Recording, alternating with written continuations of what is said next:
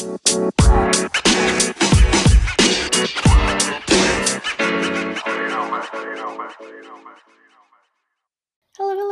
and welcome back to Furry Trash, the podcast for furries by furries. I'm Rose Get in the Box, and welcome to another episode of the show. Today, I'm just hopping in really quick, first of all, before we kick off today's episode with any boxer, to say a massive thank you to everybody who has helped the show grow over the last 2 years. That's right.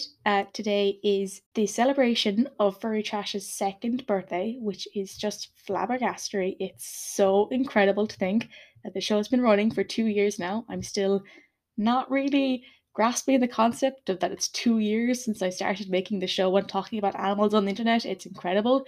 So I want to say a massive thank you to everybody from if you've tuned in from episode 1 to tuning into today. Enjoy season 7, episode 1 with London Fur's top dog, Annie Boxer. Welcome back to Furry Trash, the podcast for furries by furries. I'm your host, Ink, and welcome back to another episode of the show. Today I'm with Annie, aka Annie Boxer Dog. Annie is the chairman of London Furs, and today he's on to tell me all about the ins and outs of London Furs. Hello, Annie. Hello everybody. Hey Ink, nice to meet you, and thank you for having me on here. And thank you for coming on, and first of all, you're very, very welcome. I just said to you, it's been a long time since I've been recording, so I'm a little bit nervous, but you look, it'll be grand. So Annie, tell people... We'll get through it. It'll be grand, we'll sort it out. Tell people who you are and what you do.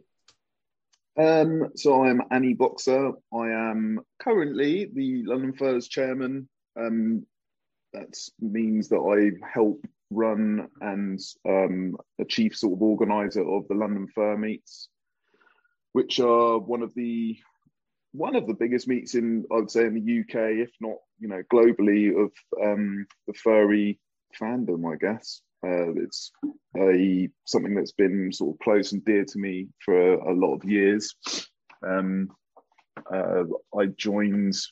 I think I started going to London Furs in 2009, and that was very much as I say young. I was 22 when I first started going to meets, and I was nervous as hell. And yeah, just got involved with helping to organise the meets, working with the teams of people, the committee and stuff as it was then.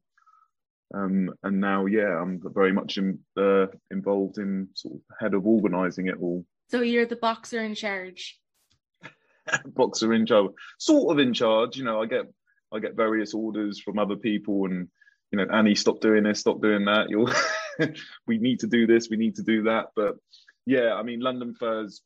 It's important to point out that London Furs is not just something that I've created or that I solely run. London Furs has always been a part of a committee of people, and I'm surrounded by some amazing, talented people that all have various skill sets that all combine to produce London Furs as it is now. And yeah, it's actually a pleasure to work with everyone involved in London Furs and who have been involved throughout London Furs throughout the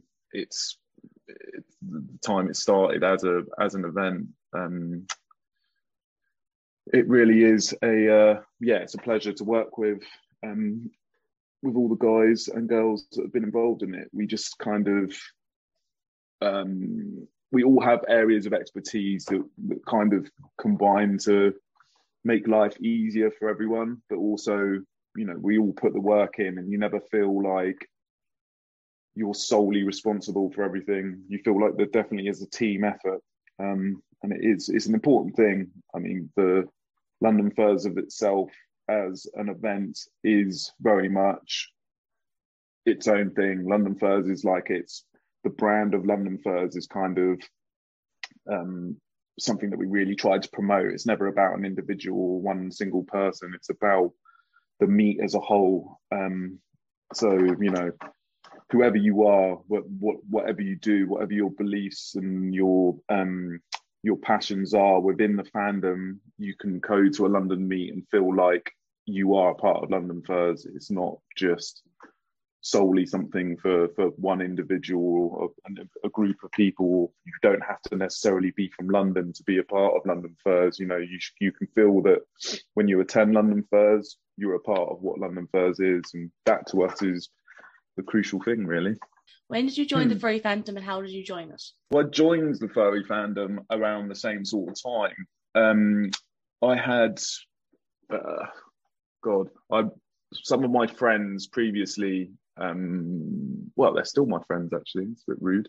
Yeah, a good friend of mine, Steve Fox, who still goes to meets and is still part of the fandom.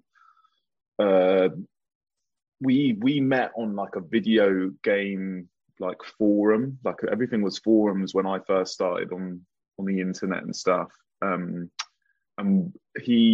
we knew each other for a chunk of time, and there was also a very good friend of mine from California called Foggy, who both, when I first met them, we were just into the video games, it was just like a gaming thing. But eventually I found out they were both furries.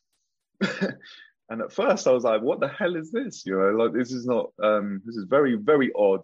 But I love you guys, I feel like, I can just, accept it as for what it is, a bit strange or whatever. But then the next thing I knew, for a year or so, they started hanging out and actually met each other in real life. And obviously they were involved in furry forums and such. And I felt a little bit left out. I'm not going to lie, I felt a bit left out. But I started exploring fur affinity and kind of not stalking them, but kind of just seeing what they were up to and things. And then I sort of thought, do you know what? Why not make a persona and see where things go, really. And that's kind of how I got into the fandom, is that I decided to make Annie a very simple boxer dog because boxer dogs at the time, I was kind of looking at breeds of dogs and I was like, boxers are really cool. They have a high energy, super friendly, sort of derpy dogs. And I thought, that's a bit like me, I like being friendly, like socializing, like meeting people. So maybe if I'm like an approachable guy, I'm not like a scary type of dog, like a Rottweiler or whatever. Or not I don't even I'm a dog person, put it that way. So you're a dog person, both figuratively and literally. Exactly that. And I remember the first bit of art I got of Annie, kind of when I was like guest designing his persona, I sent a picture of a boxer dog from Google to the artist, and I was like, I love these markings. These are the sort of markings I like, and the colors. I love this boxer red color. He needs to be simple, but I would like to see sort of white here and blah blah. And I think the artist just laughed in that it was just kind of so simple because I think not that it's a bad thing. I love some personas have got really intense designs, and I think sometimes I just think about artists when they get a reference sheet and it's meant like it's insane, like out there. They must think like, oh god, here we go again. But it's nice when they see Annie, they're just like, oh yeah, I can do that. So that's kind of how Annie was created and how I got into the fandom, and then being online and stuff, and then getting to meet people. Steve and I kind of fell out of touch as he moved over to America and was sort of hanging out with all the furries and stuff over there, and I was kind of just mainly still online and still gaming and stuff on PlayStation and things. And I took a good friend of mine, my best friend Sophie, and I was like, can you come with me to this this event? I love Google London and furries, and that's how I kind of found London Furs. And the first one I went to actually was when the meets were at a place called Saint in St. Paul's, and it's a tiny little bar. I mean, it must be a 100 capacity or 80 capacity bar, and it's a the fursuiters, when at the meets back then, there'd be like 5 to 10 fursuits at most, and that would be a busy meet. I mean, the fursuiters were getting changed in the same bar as everyone was buying drinks and stuff. But anyway, the first meet I went to, I got there and I just felt completely out of place. I didn't have a badge or anything like that, and I tried talking to a few people, and no one wanted to talk to me. It was a real struggle. I bought a drink at the bar, was drinking a little bit and then tried to buy someone a drink and they weren't interested, and I just ended up leaving, and I was like, wow, that was rubbish. So I spoke to some people online after that. I can't even remember what platform we were using, to be honest, to talk. I think it might have been on UK Furs Forum or something like that. And we were chatting, and I just said, I tried going to a London meet, and it was like the worst experience I think I've ever had. I don't think this thing's for me. And they said, no, come again, try again, like come and see us, and we'll be, I'll be there from a certain time, try taking someone with you. So I took my best friend Sophie with me to the next one, and we just got super drunk and met a load of people. I was a bit more outgoing, I felt more confident being around a friend, and just got talking. And from then on, I was every 3 weeks, I was going to London Furs, and was watching it grow and develop. And I got to a point where I sort of said, I'd love to be involved. At that point, I was mixing as a DJ and I would produce music and such. I sort of said to them, if you ever do parties and things, I'd love to DJ, or would love to help out. And as the meets grew and grew, I started going in 2009, and then in 2011, I joined as a fully fledged staff member, helping just organise things, really. What, 11 years of staff membership? Yes, Yikes. yes. Oh my God, yeah. I didn't even think of it like that.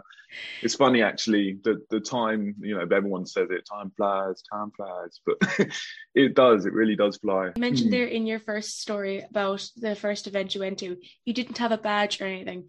Online, lots of people have photographs and vlogs of them being in fursuit and stuff. Is there any quote requirements to be at London Furs, i.e. do you have to have a fursuit, do you have to have a badge, do you have to have a tail, that kind of stuff? Maybe people who haven't been to meets before.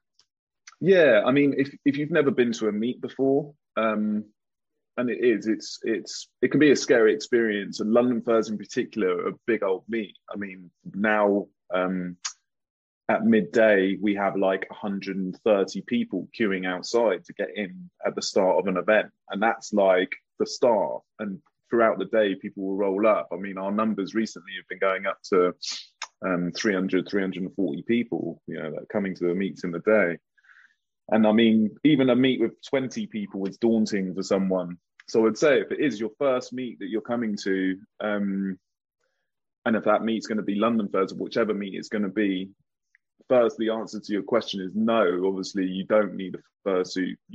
By all means, you don't even really need a persona. If it's something you're just coming to explore and just come to socialize and meet people and see if you like it, and see a fursuit for your first time, you don't necessarily need any of those things. But I always recommend, whenever we get a lot of emails from people that are saying this is it's going to be my first meet, I always say to them, bring a badge with your persona on or with your name on, because something that I've always found, and since that first day learning, is that a great conversation starter with people is, what is your persona? I mean, I've talked about Annie as in this interview with yourself, and it's a great way to sort of understand people and to learn about people's personalities. And there is quite an interesting connection between, a canine or a feline or a dragon persona, or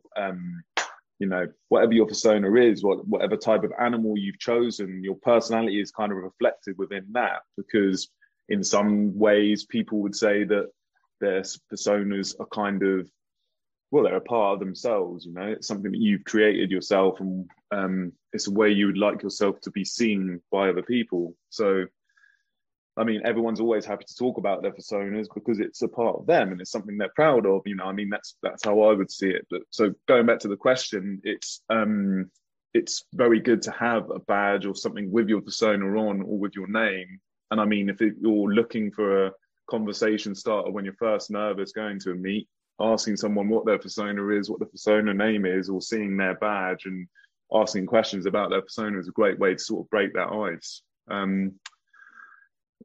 The whole thing of fursuits and I mean personas and badges, essentially fursuits, you don't need a fursuit to go to a fur meet.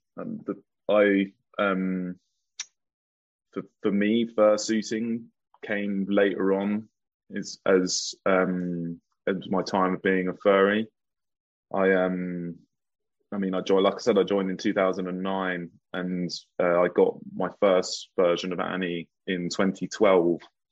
The first meet I would have gone to about 20 meets, probably about 10 to 12 meets prior to ever having a fursuit or considering having a fursuit at a meet. You definitely don't need a fursuit to to go to a meet, that's for sure. Because whenever I do interviews, I always get asked, like, what's the quote requirement to be a furry? And I always kind of stress the fact that you don't need a fursuit to be a furry. But I know when you look online, especially on YouTube, because people vlog London Furs vlogs, which is insane, by the way. When people that go to those meets, like, here's me over in Ireland, and the biggest meet. Wow, you can tell I can speak today very well. And the biggest fur meet that I was ever at was like maybe 40 people. And that was in Abbey Lakes back in October. And I'm pretty sure if that wasn't the biggest, it was definitely the second biggest Irish Furs meet so far on record. So the fact that like there was 300 people at London Furs meet is just flabbergasting to me. Oh, it's insane. It really is. And it still blows my mind. I mean, the fact, the amount of people queuing up to get in at midday is just, it completely, it's staggering to me. And like I said, when I was going originally, you know, you wouldn't get more than 40, 50 people. I mean, the meets have grown massively. And one of the main ways they have grown is by the amount of people that have fursuits now, which is not an issue, but fursuiters take up a lot of space and require a lot of resource, i.e., you know, you need to make sure there's water available. You need to make sure there's a safe, secure space for them to change and to store fursuit cases and such.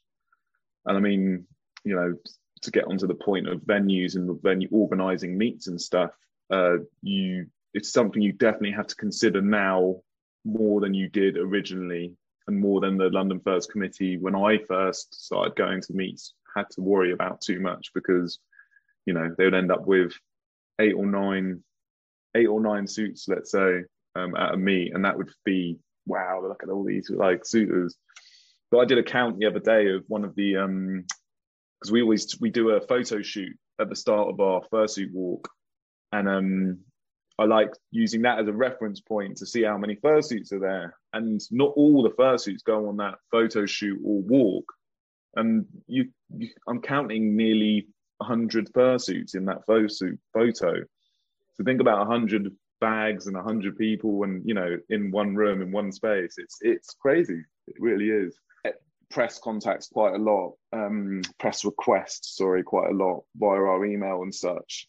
And our thing is always, we'll try and do them every now and then to kind of make sure what's going out to the TV or going out to media is done in a way that we're not, you know, seen as crazy animal people, or, you know, people that are obsessed with, you know, as they put it on this morning, you know, it is not a fetish, it is not a fetish. But it was very much, we tried to orchestrate the narrative, really. And the other two that were with me did an amazing job. Dexy was the other suitor as well, and Ed were awesome with me, and they were both part of the committee as well at the time. Sadly, both of them are no longer at the committee, but both are still around. And it was interesting. We were sat in a little sort of green room, because the This Morning interview bit is in a completely separate room, and you're in a tiny little room. And there was someone else that was on the TV show that was taking loads of benefits or whatever. And I think it was this person takes, you know, steals benefits from the country. And it was like, these are furries. So we're sat waiting to go on, and we're all in fursuit, just kind of like, this is a bit crazy, you know. Then we go in, and it's it's us doing they put the stuff that was going to go on the TV before we go on. And one of the things was like, is this a sexual fetish? Is this a is this something that, you know, do these people like dressing as animals and having sex? And we were like, hold on, you can't put that on the TV. Like, what's wrong with you? We're like, we'll walk away right now. We don't care about this. We'll leave this studio right now.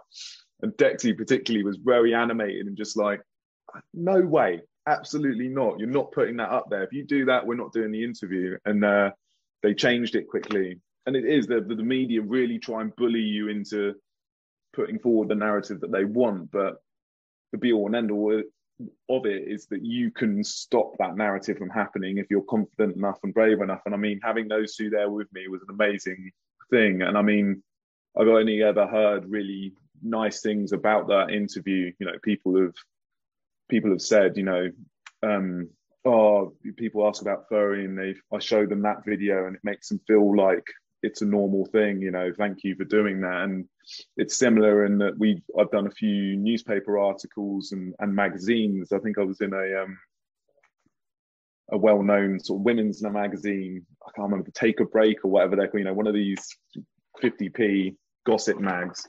And we were in that. And again, they were like, this is where I first saw you as a fursuit. This is where I first saw Furry and how I broached it with my parents, because you were there and you did that and you represented us in that sort of way that gave us the confidence to normalize it. But it's nice. It's nice that people do give you that positive feedback from the TV appearance, particularly, because it always makes me quite proud that I did it with two amazing people that actually, under that pressure, didn't crack, and if anything, you know, showed their confidence and showed their beauty as people as much as we wanted to. And it's key, you know, that's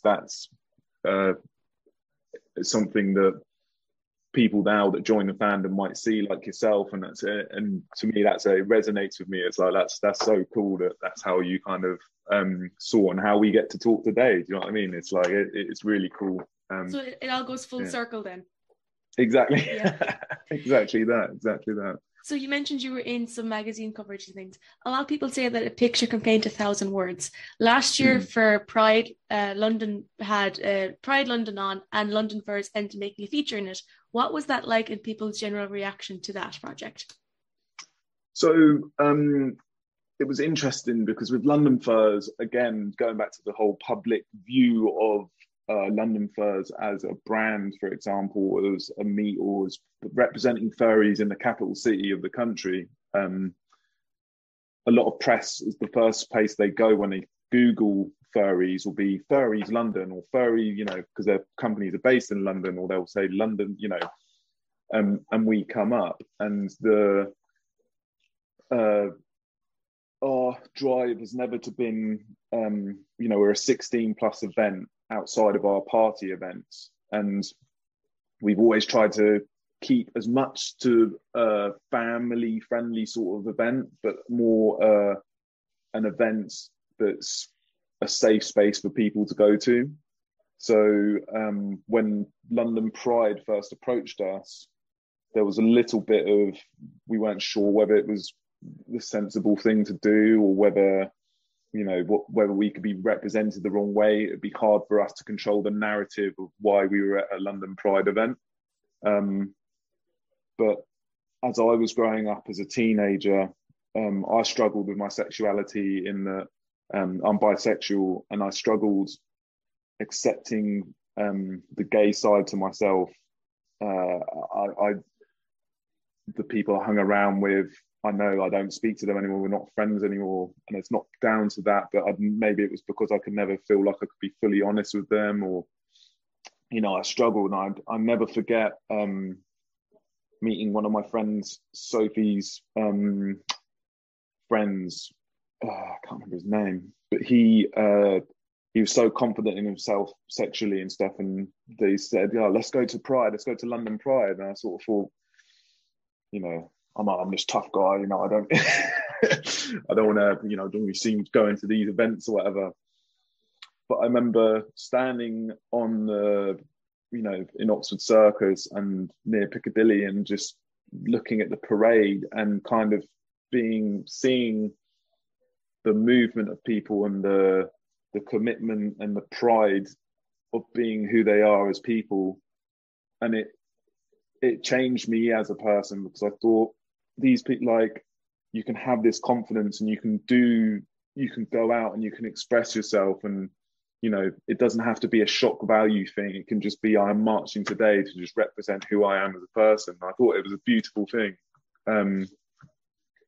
And it's being mixed race as well. I grew up in a time where obviously racism is still a prevalent thing in the UK particularly, and in society, but I grew up in a time where I'd be called Black Annie, and I say Annie, but my real name obviously, and it would eat me up, and I've been called an N-word, and I've been called like a jungle bunny and things like this by like adults to like a teenager growing up, like someone that's not fully confident or fully there yet. And it always, I used to be slightly ashamed of who I was as a person, not just who I was as a person sexually, but also the way I looked, the color of my skin and stuff. And having this, seeing the Pride March and seeing people not caring about that disgusting behavior, or that the way people can knock you down for being who you are as a person,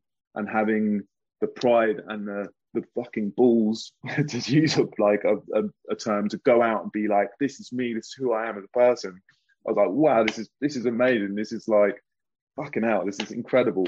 What an amazing thing. And the only thing I compare London Pride to is Notting Hill Carnival. Exactly the same thing. Notting Hill Carnival is, if you ever get the chance to go, you've got to go, because they closed down a whole borough of London. And just imagine the whole of London gathering as a massive street party, listening to music and dancing and enjoying the culture and enjoying each other and enjoying music and expression and costume and life. And that, having this amazing event in London was just a big thing. So obviously, when they got to go back to the original question, when they approached London Furs, I said, yeah, it'd be really cool to do. It'd be really, really cool to have us doing the march as well, and just giving people the shock value of seeing a bunch of fursuiters walking down Oxford Circus, being proud of who they are and their sexualities, and giving the people another angle, and people being able to see that. It was a big thing. So the year before the lockdown year, last year, I think we've done it two marches now. And sadly, I've been working at both. My job is quite all encompassing. I'm always out traveling and working and traveling and organizing stuff. So I missed out on the actual Pride marches. And it was an amazing thing to see the photos and stuff afterwards. It brought such emotions out of me of like, yes, we've done this. And after the first year, we got some knockbacks from people saying, you shouldn't be promoting sexuality, like this. You're not a sex. You always say you're not a sexual event and blah, blah, blah. Then why are you going to a Pride march? And, we stuck to our guns and did it again. And the second time we did the march was an amazing thing. We got great feedback from people. The organisers love us now. They're always in touch. And obviously, we aim to do it again for 2020. But obviously, Corona happened and we went into lockdown. And the guys got in touch with us and they said, "Oh, we want to. We're going to do this as a surprise. Don't tell anyone from your group, but just get some people that within your group, get some photos together. And we're going to put you up on the Piccadilly lights." And it was just like an amazing thing, even just watching the live stream and getting that out there and seeing, Furry's up on Piccadilly Circus lights. Like, wow, what an amazing thing to see and to be involved in. So Pride is something that's kind of always been, it helps us get that narrative out there, gets us as a group out there and not become this shock secret society that we're not. We're a society of people that we want people to be involved. We want to make people smile. We want to make people happy. And that is, London, we are proud to be part of the London Pride events. And recommend any local meets and stuff. Speak to your local pride marches and be involved as well, because it's an important thing, and it will have effects on people's lives beyond anything you can perceive. It's a special thing. Yeah, very proud of it.